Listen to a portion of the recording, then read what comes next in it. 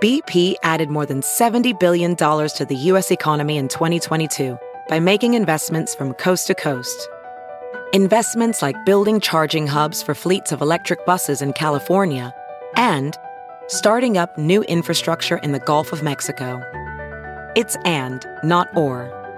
See what doing both means for energy nationwide at bp.com/investing in America. What's next for China's after-school tutoring industry? Published by Caixin Global, written by Wang Boyong, Fang Chaojia, Huang Huijiao, Wang Yiran, and Denise Jia. Read by Heather Mowbray. At a 24-hour coffee shop in Beijing's Haidian district, private tutor Ming Tian was explaining a maths question to students. A few blocks away, in a 20-story building at the E-Wing Center, housing scores of after-school tutoring facilities, classrooms and offices were empty. Huang Zhengxin, father of a daughter in middle school and a son in elementary school, was anxiously looking for alternative summer tutoring channels for his children. Meanwhile, Sun Ke, a veteran employee of an online education company, just lost his job. So it goes as China's sweeping overhaul of the giant tutoring industry creates millions of personal dramas across the country. Instructors have been thrown out of work in droves, and Chinese parents now face new worries about securing their children's futures. The upheaval grows out of a government clampdown unveiled in July that bans all tutoring related to the core school curriculum during vacations and weekends for students in elementary and middle school, while barring private tutoring companies from going public or raising foreign capital. When the State Council, China's cabinet, issued the new rules last month, the tutoring industry was just like a file on a computer desk, selected and deleted, said Wang Lin, teaching head of a major online education company. More than $100 billion was wiped off the market value of 3 US-traded Chinese education giants, Tal Education Group, New Oriental Education and Technology Group, and Gaotu Tech Edu, Inc., compared with the stock's highs of earlier this year. A week after the new rules were released, Jiangmen Education let go of more than 1,000 employees and terminated the leases on 2 of its office buildings. Jiangmen just floated shares in New York in June.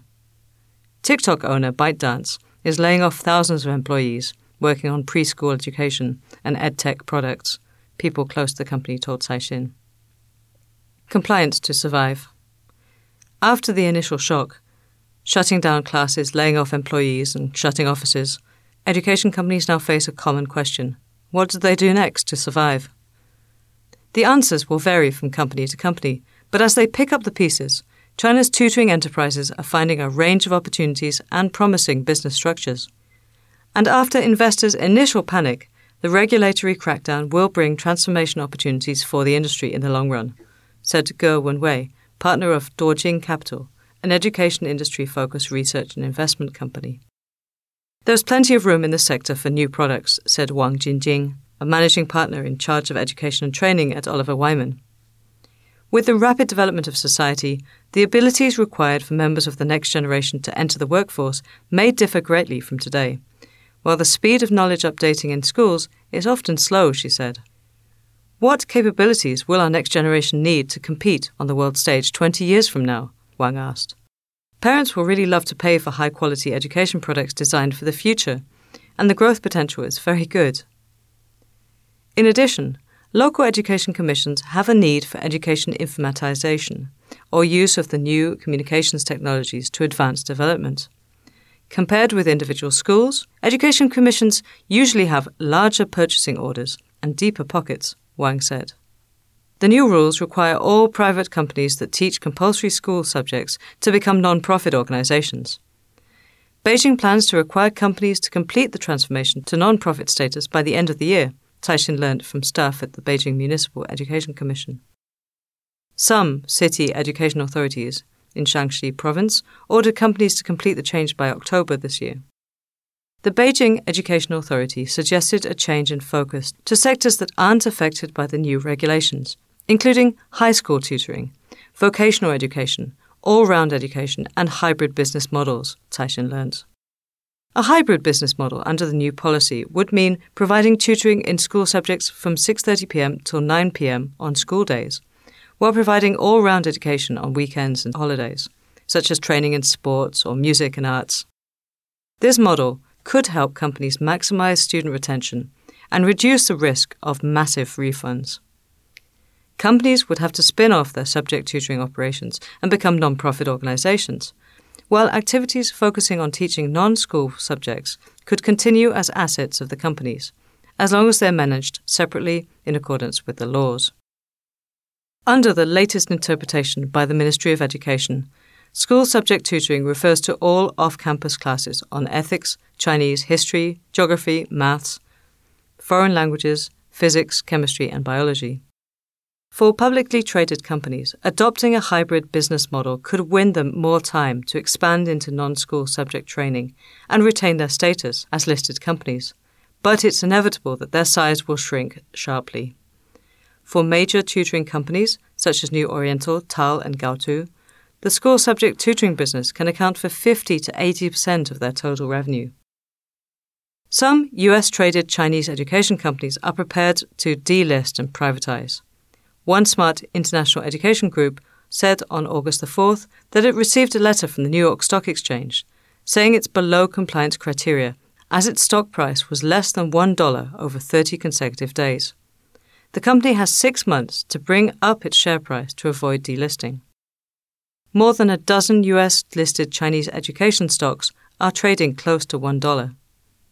Among major players, only Gaotu has clear plans to switch to vocational education. The company is shutting 10 of its 13 offline tutoring centers across the country and idling more than 10,000 people, about a third of its staff.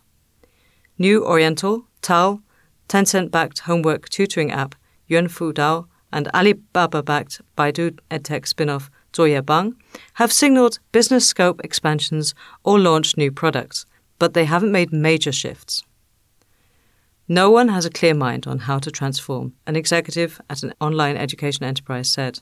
We're trying all-round education, after-school care, collaboration with public schools, and vocational education, but their sizes are all far from becoming the core business. Without tutoring in compulsory school subjects, scheduled classes across the tutoring industry will decline 61%, according to a report by China International Capital Call. Revenues of New Oriental will drop 43% and of TAL 67%, the report estimated. Tutoring companies can still offer classes during school days, but all classes have to end by 9 p.m. If students finish their homework at 8:30 p.m., it leaves them not that much time to take after-school classes, said an executive at a regional after-school training company. We used to schedule 8 classes at weekends. Now on weekdays we can schedule only 5. He estimated the company's revenue would fall by 60%. For online education companies, the major compliance change will be switching from live online classes to recorded classes. Bang and TAL started to take preemptive steps in June to switch to recorded courses, but the Beijing Education Commission warned companies that in the future recorded courses could be defined as educational publications, subject to licensing requirements. Industry giants with large physical campus assets, like TAL and New Oriental, are also exploring the after-school care business. The Ministry of Education encouraged public primary and middle schools in urban areas to provide 2 hours of after-school programs in line with parents' working hours, as well as summer programs. Such programs, run by school teachers, should help students with homework and conduct activities such as reading, sports, and interest groups, but they can't teach school curriculum content. Parents have complained that such programs run by schools can't meet their educational needs. One primary schoolers parent said no one in his child's class has enrolled in the school's summer program. Kids have nothing to do there, the parent said. They can't learn anything. The head of a public school in Beijing told Caixin the school programs charge only a minimal fee and provide just basic care.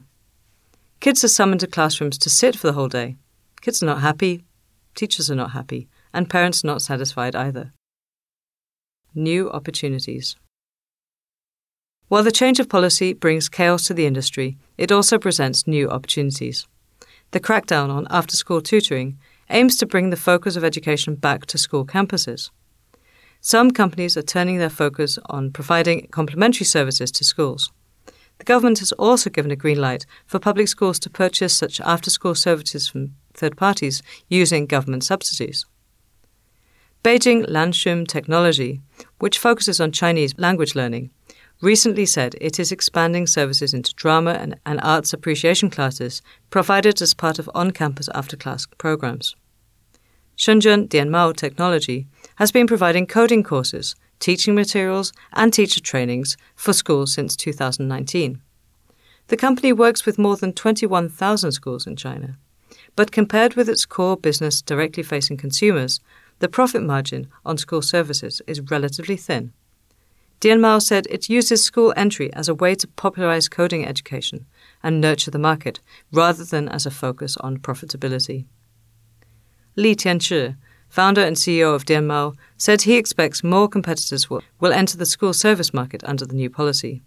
Dianmao aims to increase the share of school services in its total revenue, but this will require an accurate understanding of schools' needs and the policy environment, Li said.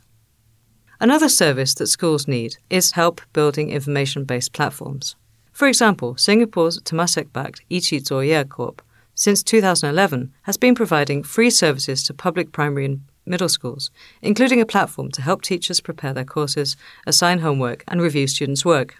As the service is free, the company's revenue relies on its K-12 online tutoring courses. At the request of interviewees, the names of parents, teachers, employees, and schoolmasters are all aliases.